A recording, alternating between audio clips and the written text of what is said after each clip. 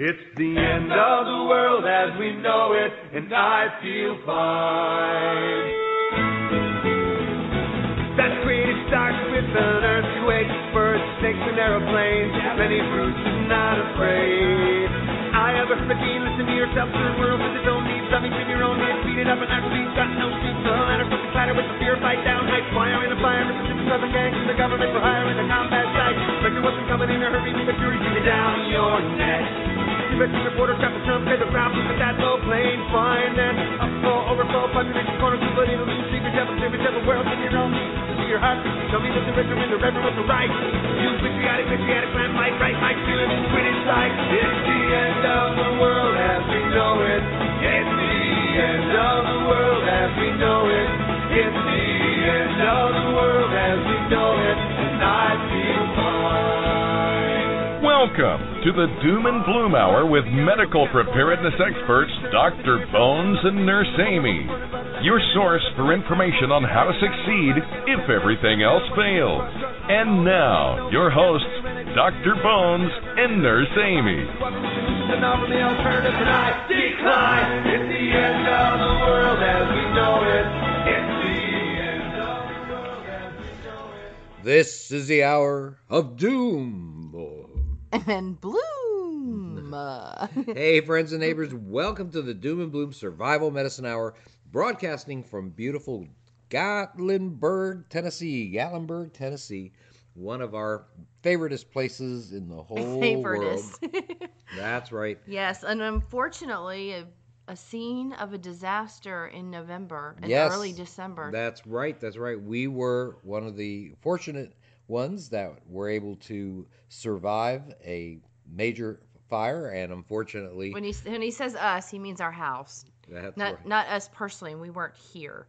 Thankfully, we were not here. Unfortunately, a lot of people were, but we did survive it. We're looking now at all of the damage. Yes, that's right. There's a lot of burnt areas there, a lot of hills and a lot of ridges with burnt trees all over the place, and some of them, we've had actually a lot of wind recently, and so... Today. Yeah, and gusts of up to 80 miles an hour. Right, some of these dead trees, some of these burnt trees actually fell, so it is... Unfortunately, on some electric lines. Right, a major issue, and we had gusts of up to 80 miles an hour. That was pretty amazing right here in Gatlinburg, and that's probably what was part of what caused the huge fire that occurred here in November. Well, it was a contributing factor of the spread.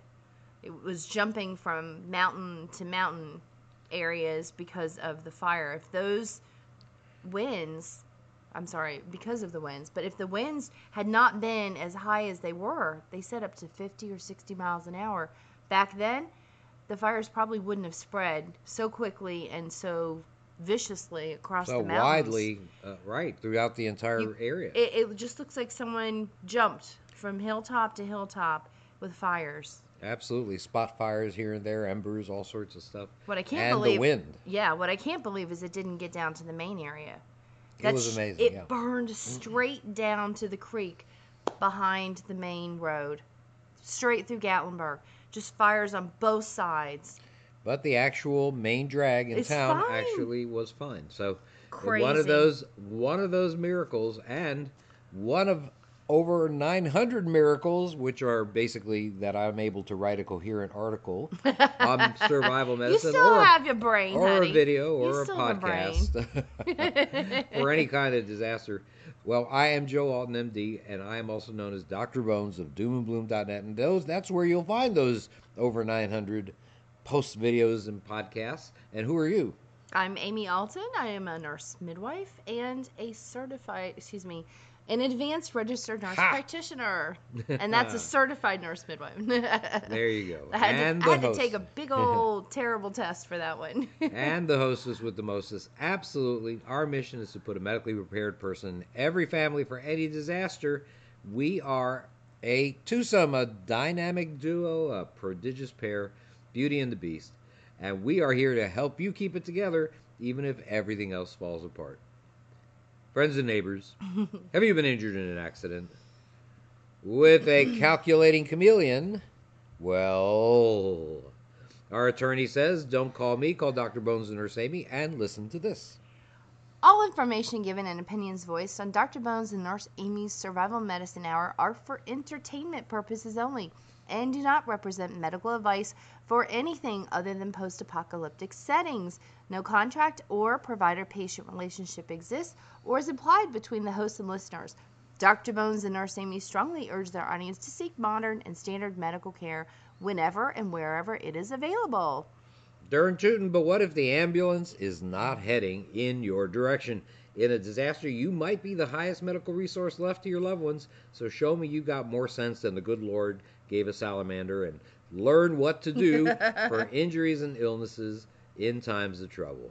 And while you're at it, get some supplies and a medical kit to go along with all that knowledge, and what better place to get it than the incredible Nurse Amy's entire line of often imitated, never equaled medical kits and individual items at store.doomandbloom.net.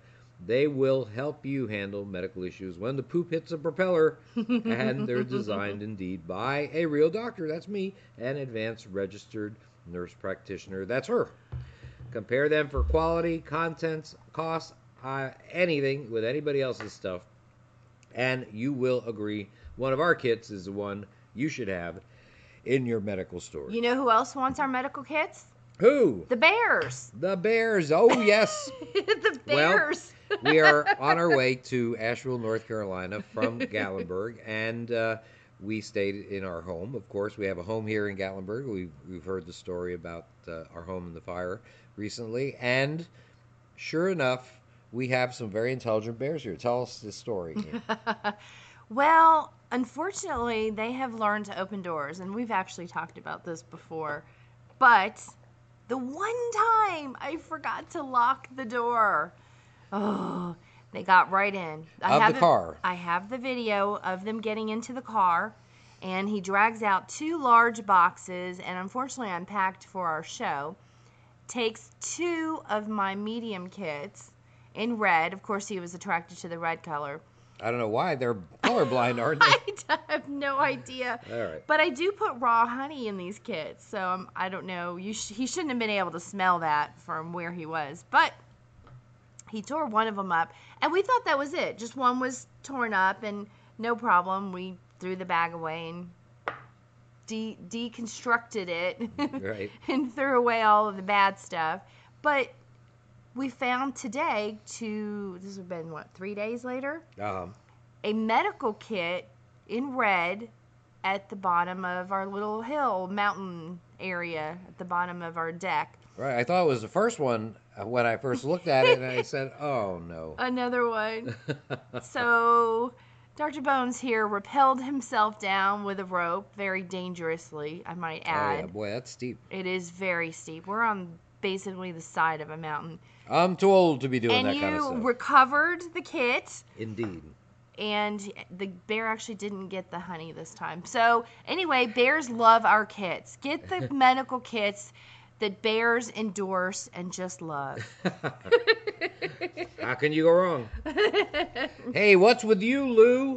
We learn as much from you, Lou, as you do, Lou, from us. So why not connect with us? It is so easy. Here's the lovely Nurse Amy to tell you how. Absolutely. You can contact us anytime by email at drbonespodcast@aol.com. Find us on Facebook at our group Survival Medicine, Dr. Bones, and Nurse Amy. Facebook pages are Doom and Bloom TM. I believe the TM is on that one. Oh. And also Dr. Bones, with the doctor spelled out, Dr. Bones and Nurse Amy show. Very confusing. I know. Twitter is at Prepper Show, and we have the YouTube channel, which is the Dr. Bones Nurse Amy. That's easy to search there. And we do have another podcast, which is about current events and some politics, what's happening in the world. That's right. That's called American Survival Radio, and we are on Genesis Communications Network, GCNlive.com, and we're also broadcast from a number of radio stations throughout the country: KPJC, Salem, Oregon, Relevant News Talk Radio, Lubbock, Texas, KRFE, Fairbanks, Alaska, KFAR, internet stations Talk 365, the Prepper Broadcasting Network, Survival Central, Shake and Wake Radio, KIMB Radio, gosh, and all sorts of other great folks. And hey, don't forget to see us when in person. Come by and say hi when we travel the country spreading the good news of disaster medical preparedness. We will be all over the place this year. As a matter of fact, this weekend we're heading to beautiful Asheville, North Carolina for the Mother Earth News Fair, one of our favorite events. And we'll be there this weekend. I think that's May 5th and 6th? Nope, 6th and 7th. May 6th and 7th. Almost. And we'll even be talking about medical issues for the remote homesteader there. You can see our free lectures there. The next Saturday, folks, we have a very special program, an 8-hour program. That is on May 13th. Yes. Saturday, May 13th.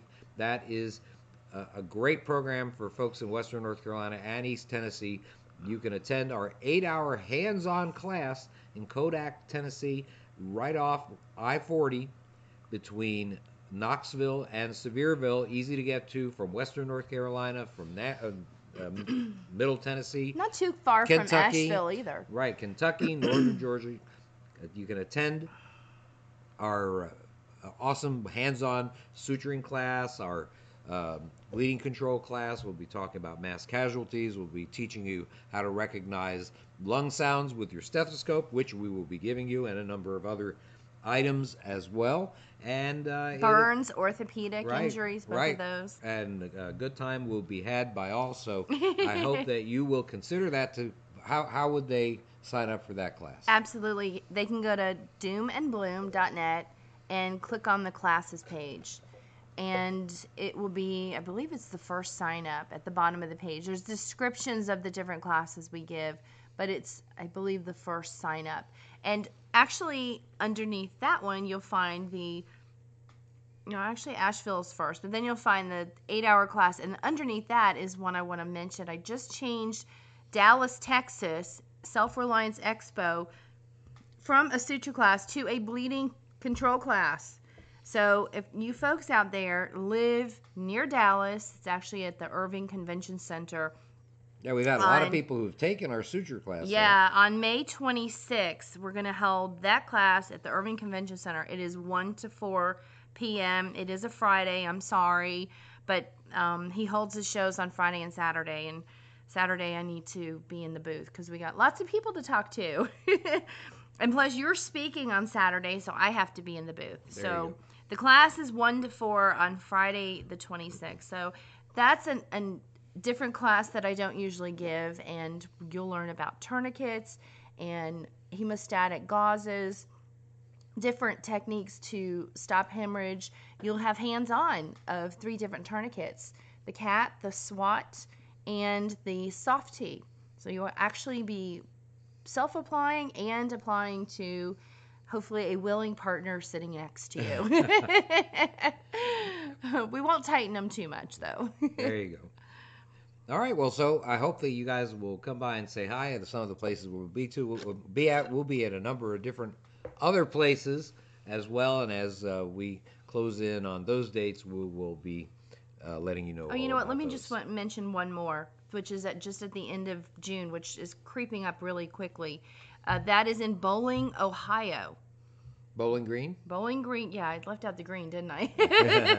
We're going to go bowling in Ohio. No, it's in Bowling Green. And that will be June 25th. And that's at an Ohio Prepper Show. Again, if you want more information, go to doomandbloom.net and go to the classes page. So if you're near Bowling Green, Ohio, we will have a suture class June 25th. That's right. Just click the button on the pretty toolbar on the main page. Hey, whether you're a hiker, camper, or survivalist, you're going to be spending a lot of time in the great outdoors. And during all these off-grid adventures, you're going to be exposed to all sorts of critters that want a piece of you. Just watch an episode of Naked and Afraid, right? Oh, my gosh. To see what I mean. Boy, those poor folks. Just one of those shows makes you never, ever want to be naked outside. Naked in the woods. For even 5 minutes. I know. And that's sort of how we all... bug bites. We all started off naked in the woods. Creepy crawlies. I know. Amazing. And one of these creepy crawlies is the tick, the lowly tick. Ticks are... they look like insects, but they're actually 8-legged spider-like arachnids that exist in various species throughout the United States. They latch onto the skin of a host for a meal of blood, and they transmit various disease-causing critters, other critters, germs, pathogens is what we actually call them, to humans and animals through infected saliva. And these diseases include Lyme disease, babesiosis. That's what Amy has. That's your problem. You got babesiosis because you're such a babe. No, actually, it's a pretty bad infection. Yeah. Anaplasmosis, tularemia, Rocky Mountain spotted fever. You may have heard that one. Ehrlichiosis, relapsing fevers. So that's something that acts a little bit like malaria. But today we're going to concentrate on Lyme disease. Lyme disease is caused by a bacterium. Some people think the word is bacteria. Bacteria is the word for plural. There's a plural word for these guys, but bacterium is actually the singular form. And we're going to talk about a bacterium known as Borrelia burgdorferi. And that is commonly transmitted by the little black-legged tick, also known as the deer tick. Now, experts are expecting more cases of Lyme disease this year due to recent mild winters, and also you may be surprised to know that bumper acorn crops actually increase the population of ticks, not because they eat acorns, but they increase the population of animals that ticks like to feed upon. These include mice in the Northeast. They're white-footed mice, the favorite of baby ticks, deer, and dogs, popular targets for adults. And because of the abundance of host animals, the Centers for Disease Control and Prevention, the CDC, they're estimating there are going to be 300,000 cases of Lyme disease this year, just about 3 times the number that was reported 20 years ago. So this is something that is pretty impressive. If you're wondering, Lyme disease is spelled Lyme. It has nothing to do with the citrus fruit, limes. It was first diagnosed in the town of Old Lyme, Connecticut, and that was in 1975. And since then, just in 40 odd years, Lyme has become the most common tick-borne illness in the northern hemisphere. Now, ticks have a life cycle that can last up to 2 to 3 years. It can include certain phases. They start off as an egg, then they become a larva when they hatch, then they morph into a juvenile, or also called a nymph, and then they become an adult. Now, for a larva to develop into a nymph, and for a nymph to develop into an adult, a blood meal is required. And it appears that nymphs are the ones that carry the most cases of Lyme. And the CDC estimates that about 30% of them carry the disease in certain areas, the Northeast especially, and the upper Midwest as well. Now, to pass along Borrelia burgdorferi to an animal or human, ticks first have to find their hosts, right? They do this in a number of ways. They detect smells, they can sense body heat, they feel vibrations with movement, let's say on game trails. Usually they'll hang on grasses and bushes along areas where people or animals travel, and they hold on with their back legs to, let's say, a leaf, and they latch onto passerbys with their front pair of legs while holding on with their back legs. Okay, I just have to say that sounds really, really creepy. That they're just sitting there with their front legs just waiting to grab onto something as the innocent victim walks by. I know. It's amazing how they figured out this strategy. Just hanging and waiting. I know. I think. Now, the question is, are they standing or are they hanging upside down by their back legs? Well, that's a good question. I guess it depends on how the leaf is facing. Listen, I'm imagining them standing on their back legs, just waiting for you, and just lurching towards somebody, and leeching on. Latching on to leech with its mouth parts blood, right, through the skin and start extracting blood. It all works. It just is in a certain way. My gosh. What this means is that for any wise person, a thorough examination of the entire body for ticks is a good idea, and you should do it within 2 hours of returning after a day outdoors. That's mostly because the ticks sometimes are particular as to where they bite, and so they may not actually have bitten you just as soon as they get onto your skin. It may take them a while. And of course, this kind of examination is probably best accomplished during a shower. You could easily brush the tick off if it has not bitten you yet. If the tick can't be brushed off, then, well, there are a number of commercial products that are available to remove it, things that allow you to sort of pull it off by grabbing it at the level of the mouth. However, even though there are these plastic items that you can buy, it's reasonable just to simply use fine tip tweezers to grasp it as close to the surface of the skin as possible. Don't grab it on the main part of its body, because then you might have it sort of vomit or regurgitate some of its saliva, which contains the pathogens, into your body, into the host body. So grab it as close to the skin surfaces as possible. Try to grab it by the mouth parts. Pull upward in an even manner. Twisting or jerking as you pull can cause the mouth parts to just break off and remain in the skin. You want to clean the wound area with rubbing alcohol, probably before and after. And afterwards, you want to apply antibiotic ointment. You want to wash your hands afterwards and before. And as an added precaution, you take your clothing, put it in the washer in hot water, and then dry it in high heat. They don't like that. So if you do all this stuff soon after the bite occurs, infection is actually pretty unlikely. Now, the good news is that it takes about 24 to 48 hours, maybe more than 24 hours, maybe 36 to 48 hours, for the bacteria to be passed from the tick to you or to whatever the host is.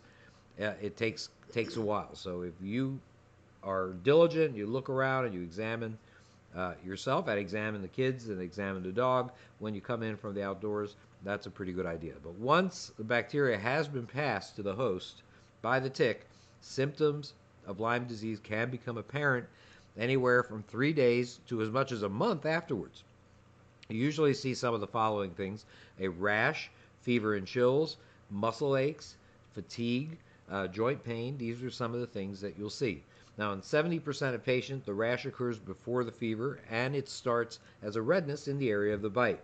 It then develops into a red circular bullseye in a percentage of people, and this bullseye feels warm to the touch, but ordinarily it's not particularly painful or itchy. You might have a little pain or itching right where the bug bite, where the tick bite actually was, but as this bullseye spreads over time, it probably won't have a lot of pain or itching associated with it. By the way, that pattern is called erythema migrans, and it's called migrans because it migrates. It spreads out over time, so it may look different from day to day as the disease progresses. Just having this, by the way, may be enough to confirm a diagnosis of Lyme disease. However, this is something that's easily missed or misdiagnosed if symptoms are very mild, or if the tick bite is in an unusual location, and especially if the tick bite is just missed altogether by the person that examines you, by yourself or a physician. Now, when a bite from a black-legged tick is newly identified, you might be able to prevent an infection by using antibiotics. To prevent Lyme disease, a single dose of 2 100 milligram tablets of capsules of doxycycline, which is known as bird biotic in its veterinary equivalent, may be sufficient to prevent the disease altogether. Now, if you start having erythema migrans, the rash, and all that other business, well, you're obviously in the early phase of an actual infection. If that's the case, then you do have to treat rapidly to result in a cure. Yeah, I have to warn you, by the way, symptoms may last a time even with successful treatment. And the kind of treatment that you would use is doxycycline again, and we use 100 milligrams twice a day for 14 to 28 days would be a good idea. Or in children, which, by the way, have to be over 8 years old, don't give doxycycline to kids that are under 8, 4 milligrams per kilogram twice a day for 14 to 28 days, to a maximum of 100 milligrams. You want to avoid doxycycline in pregnant or breastfeeding women. Is not approved for use in those folks. Now, alternatively, amoxicillin, fish mox, is the veterinary equivalent there, can be used in pregnant or breastfeeding women at dosages of about 500 milligrams 3 times a day for 14 to 28 days. For children, and you can give this to children younger than 8 years of age, 50 milligrams per kilogram would be the dose, with a maximum dose of 500 milligrams 3 times a day. They've mentioned azithromycin, which is now in a veterinary equivalent called bird zithro, as a second alternative. It can be used in those people that are allergic to penicillin family drugs and can't take amoxicillin. Now, there are infections that progress. Let's say they're not treated originally, and they can progress into what they call a chronic or a late stage infection. So late stage infections with Borrelia burgdorferi, or the Lyme disease bacteria, result in a really diverse set of symptoms and are often quite different from those that you saw early. And the worst part is they can occur months. For the first time, they can occur months after the actual tick bite. And they include things like neck pain, stiffness, severe headaches, multiple rashes away from the site of the bite, joint pain, swelling in large joints like your knee, so something called Bell's palsy. Bell's palsy is when you have nerve damage that causes drooping and lack of movement on one side of the face. Heart problems such as irregular heartbeats, dizziness, shortness of breath. Wow, all this stuff. Oh, inflammation of the spinal cord, meningitis. That's called meningitis. And other types of nerve pains like shooting pains or numbness or tingling in the hands, feet, or face, and even difficulty with cognition. In other words, you lose short-term memory perhaps, or other thinking skills. And a lot of these symptoms will persist for long periods of time no matter what you do, because as of yet there's just not a proven cure or really truly effective treatment for late-stage chronic Lyme disease, even though there is a vaccine from a French company that is now in development, and who knows when that will come out. That's just in early stages, phase 1 trials, and I expect it to be years before that comes out. Well, an ounce of prevention, they say, is worth a pound of cure. This old saying is so relevant when it comes to infections caused by tick bites, and especially Lyme disease. So to prevent Lyme disease, consider when you're going to be outdoors, you're going to be working in the yard, you're on a trail, whatever, long pants and sleeves, if at all possible, thick socks, high-top boots, tuck your pants into your boots. I think that's a really important part there, because these little critters can crawl up. Oh, yeah. So they're mobile. Make sure you tuck the bottom of your pants into some good-sized socks. Tight socks.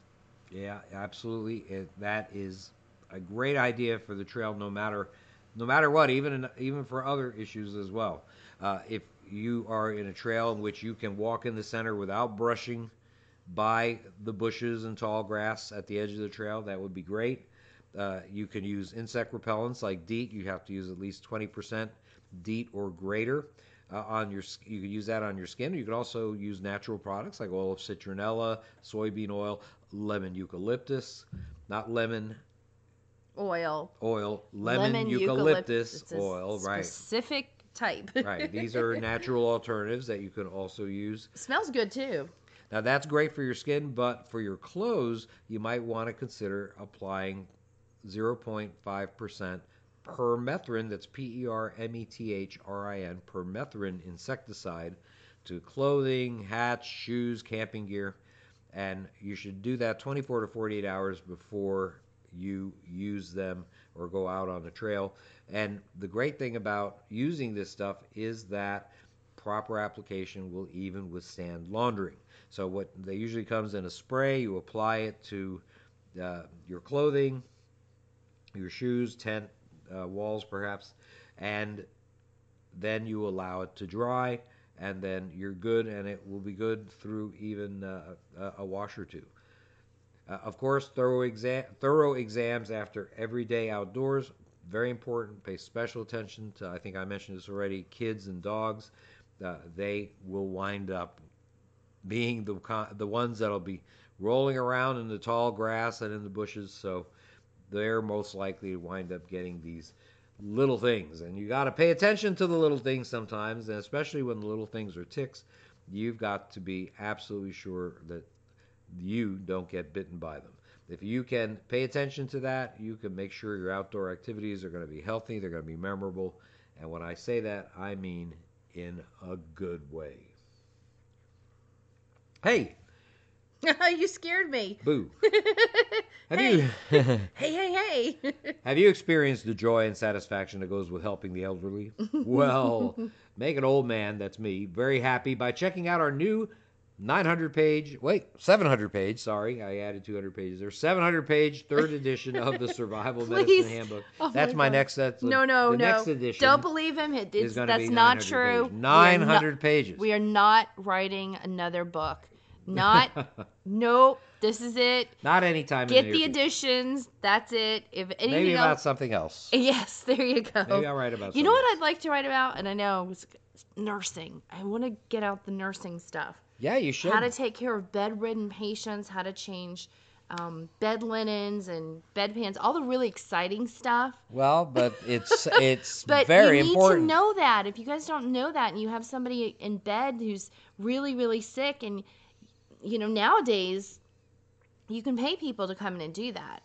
Or insurance can come in and help you. Yeah, but But if you're alone or you've never learned this stuff, there's tricks to this. It's not brain surgery, but you just need to hear it and see it and read it at least a few times, and then you can get it pretty easily. Make your job a little easier. Yeah. That's right. So check out our Survival Medicine Handbook. It's called The Survival Guide for When Medical Help is Not on the Way. Third edition. Don't forget to get the third edition.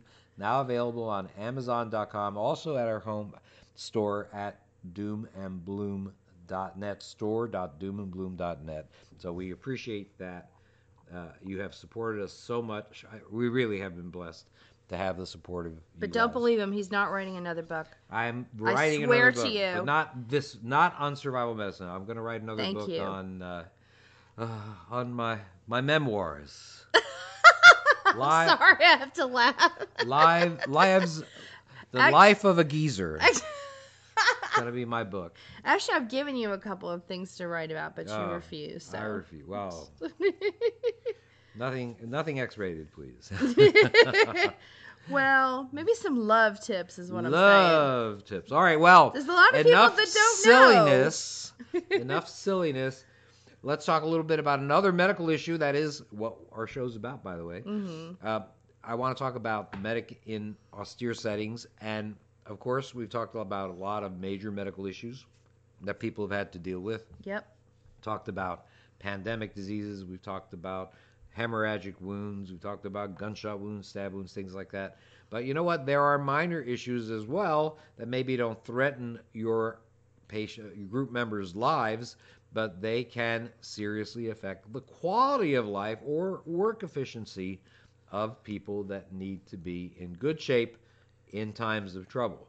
Remember, if something happens, you're going to need your people at 110%. And there are a lot of minor issues that you might consider minor, let's say toothaches, or what I'm going to talk about now, foot infections that can become a nuisance or worse. Now, one problem that's very common, and is going to be even more so off the grid, is going to be foot and toenail fungus, also known as athlete's foot. When your dogs are howling, and I mean your feet when I say your dogs, because you aren't able to change socks often, you're on the road or on the trail, and you just don't have that many pairs of socks, or you just can't stop to launder them. Well, athlete's foot might be something that is a major issue. Expect this to be particularly relevant in scenarios where you're going to have to be constantly on the move. Athlete's foot is also known as tinea pedis. Tinea pedis, and it's an infection of the skin caused by a type of fungus known as trichophyton. Fungi are microscopic organisms that like dark and humid conditions. And of course, in normal times, a foot is usually encased in a shoe, usually encased within a sock. So they get quite humid, as a matter of fact. So this could be a chronic issue. It could last for years if you don't treat it. And neglect can lead to its spread from not only between the toes, it can also go to the hands, it can go to the groin area, it can be a real mess. And it's important to know that fungal infections are likely to be contagious. They can be passed by sharing shoes or socks. They can be passed from shower floors, sharing towels, sharing slippers that you use at the beach or in the shower at the gym. That those people that are affected by athlete's foot can also find themselves with a number of other fungal type conditions like ringworm, jock itch, that's called tinea cruris, is jock itch. These are major problems not in terms of causing a risk to your life, but certainly causing an effect on the quality of your life. Any fungal infection is made worse by moist conditions. So people who are prone to athlete's foot commonly spend long hours in closed shoes. They keep their feet wet for prolonged periods, perhaps during work or during their activities. They've had a tendency to get cuts on feet and hands. So if the skin is injured, then the chances of getting a fungal infection is also higher. They perspire a lot. They may be older or have chronic medical conditions. People with diabetes have a lot of this kind of problem. And interestingly enough, it seems to occur more in males. So go figure. Now, I don't know. Women are just the stronger sex. Oh, there you go. There you go. Good recovery. So what does foot fungus look like? To make a diagnosis, basically you're looking for flaky skin between the toes or the fingers. And the skin may appear sort of red and raw, and the nails can wind up becoming yellow and thickened and sort of crumbly, and sort of have little pieces come off them when you fiddle with them, or when you try to cut them. They don't come off in one easy piece of toenail. They come off in little hunks. They just sort of crumble. You got to see it to believe it. Toenails may even separate from the underlying nail bed in some of the worst cases, and that's bad. And there's a lot of itching or burning in these affected areas, and it can be really severe. If the skin has been traumatized by scratching, which you're going to be itching, so what are you going to do with an itch? You scratch it. Well, when you scratch it up, you're going to break the skin. When you break the skin, you might see some drainage of clearish or yellowish fluid, or you might get another infection, a secondary infection, and find some pus there as well. So this is, and truthfully, the damage caused by scratching is probably worse than the infection itself, and can cause things like cellulitis. We've talked about that before, skin infections and infected wounds and things like that. Now, toenails will appear yellowish in athlete's foot, but you might see dark spots as well. If you do see dark spots, the brown spots, blue spots, black spots, they may not be athlete's foot. It could be just debris, or it could be related to other issues. If you've had an injury, a collection of blood under the nail is called a hematoma. That's going to be dark. That could be bluish black, and often that'll be painful, probably more painful than athlete's foot is by itself. Less often if there's a tumor like a melanoma, one of those tumors that have pigment in them. It's called melanoma. That may present under the nail, and it may have a dark or a mottled appearance. It'll look irregular. So that's something to look for. I'm going to have to do an article or do a segment on the show with regards to melanoma. I think a lot of people should know about it. Now, of course, if the condition's mild, keeping your feet clean and dry may be enough to allow slow improvement of the condition. Oftentimes, however, topical antifungal ointments or powders such as miconazole, clotrimazole, these are useful for relief. In the worst cases, they actually give you these oral prescription antifungals such as fluconazole, the brand name is diflucan, or terbinafine, which is called Lamisil. These are items that are used for some of the worst cases. And so if you're offered these medicines, then you've got a bad case and you should be taking them. Now, creams and ointment, they cover the skin between the toes more thoroughly than obviously taking a pill, but don't use them too often because excessive moisture may delay healing. You don't really want them to be your feet, especially areas with athlete's foot, to be too wet, which makes you wonder why they give actually creams and ointments for this instead of, let's say, powders. The truth of the matter is that The drier it is, probably the better.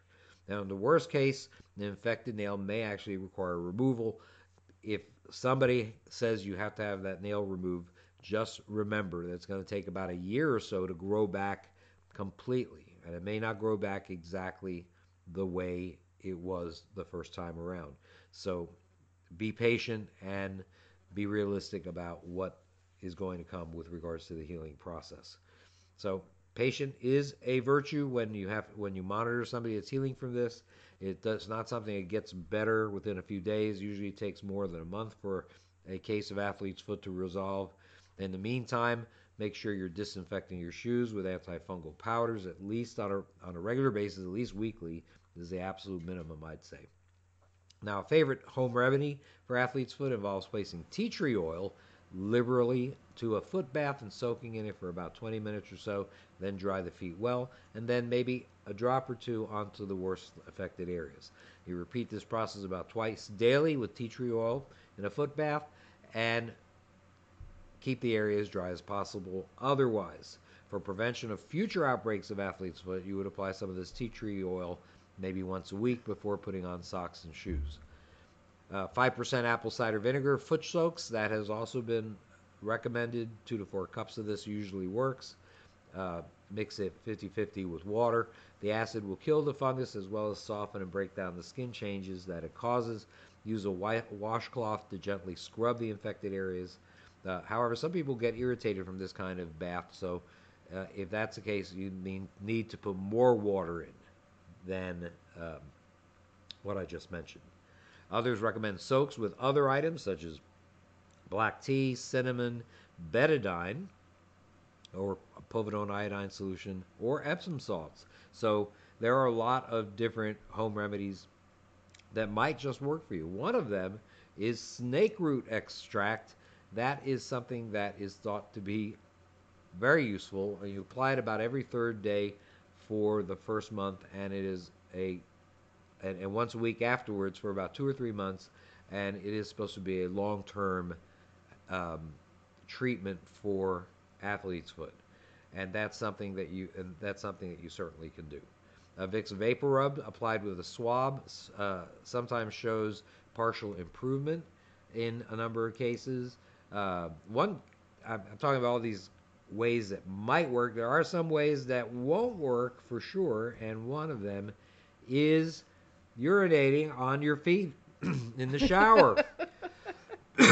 Such pleasant things we discussed, honey. I mean it. Well, about that.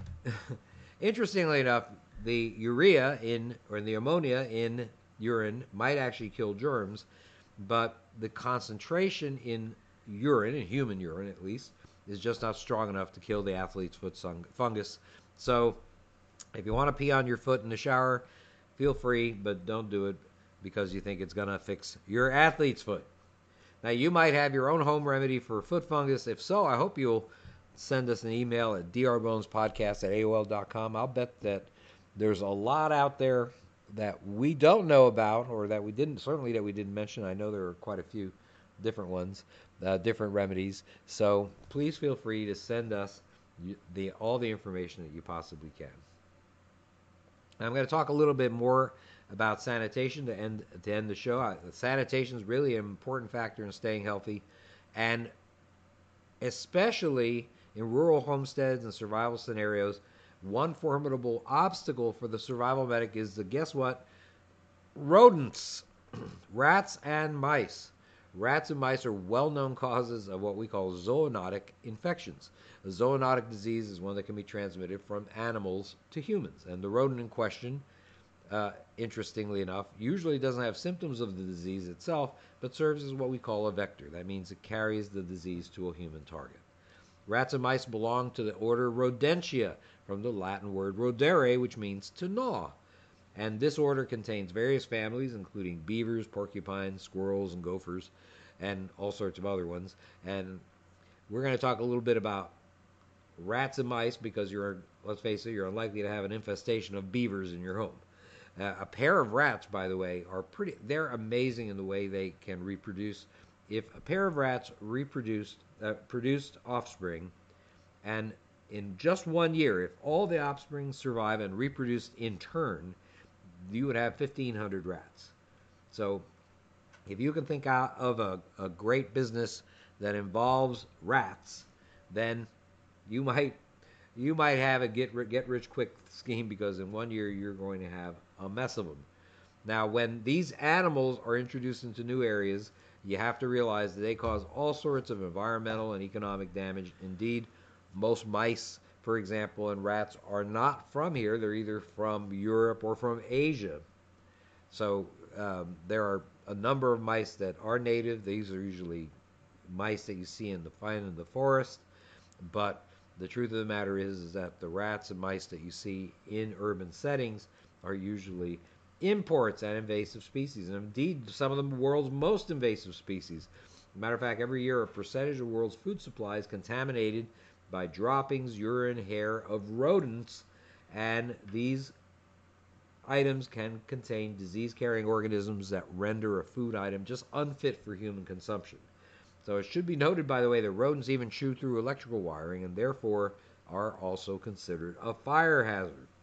So it makes sense to take measures to prevent rodent infestation in the home and to eliminate those that might already be there. Now, once an infestation has occurred, much more effort is required to dislodge these guys. Once they're there, they are going to stay there unless you really, really work at it.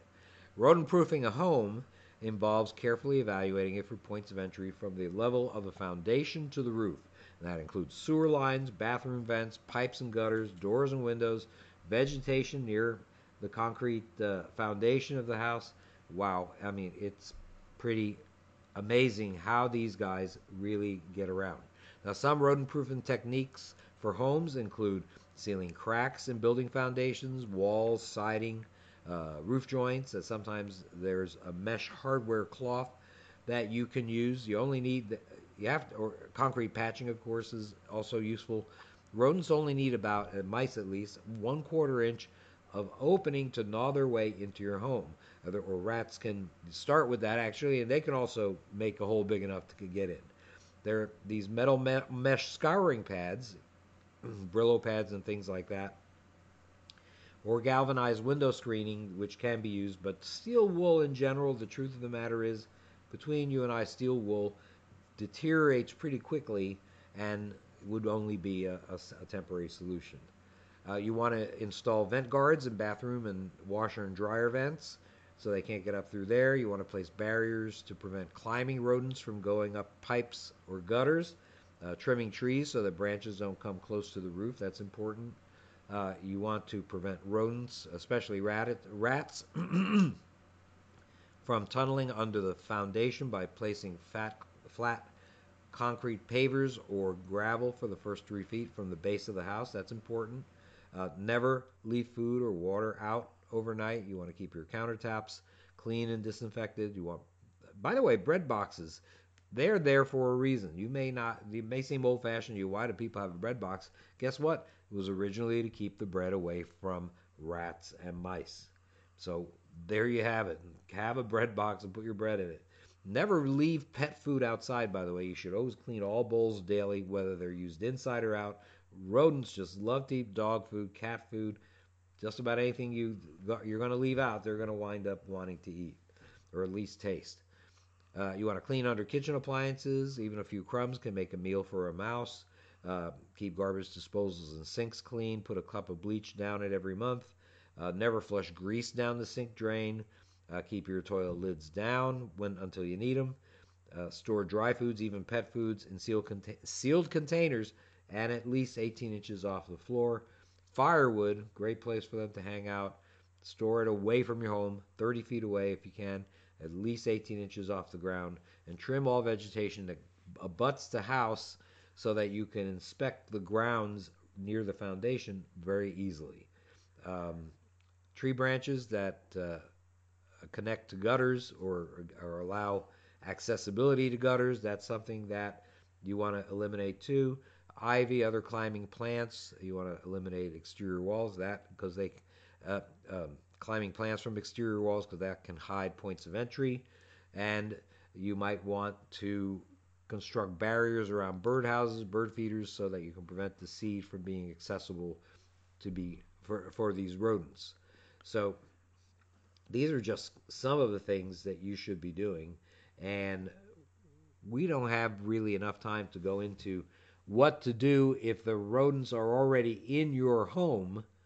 That was mostly prevention that we were talking about, but we are going to talk about that next week, because that is very important, and I think there's a lot of important aspects to it. You know, should you use glue traps? Should you use standard mouse traps? Are these things items you should put in specific places? And what's the pattern of these traps that you should put in? I mean, one trap just may not be enough. Oh, I just wanted to say one other thing. Before I go any further, let me tell you that I have known a lot of people that have had rats and mice as pets, and I know can tell you, you keep telling us to get one. I can tell you that I've worked with rats in scientific laboratories during my college days, and I've had these animals. I'm very well acquainted with these animals. I can tell you that in general, these guys are generally clean. They're very intelligent creatures. Maybe even more so than some owners. All I can say. I just want to say that I have had the privilege of working with them in university laboratories, and a lot of the medical advances that have been made started off with doing terrible things to rats. So it's very true that we owe a debt of gratitude to these guys, but that doesn't mean that we should provide a home for them to reproduce and to spread disease. Okay, boys and girls, there you have it. That's all the time that we have for this week. Thank you so much for listening to the Survival Medicine Hour with Joe and Amy Alton, Dr. Bones, and Nurse Amy. We'll be back next week from Gatlinburg, Tennessee. Hallelujah.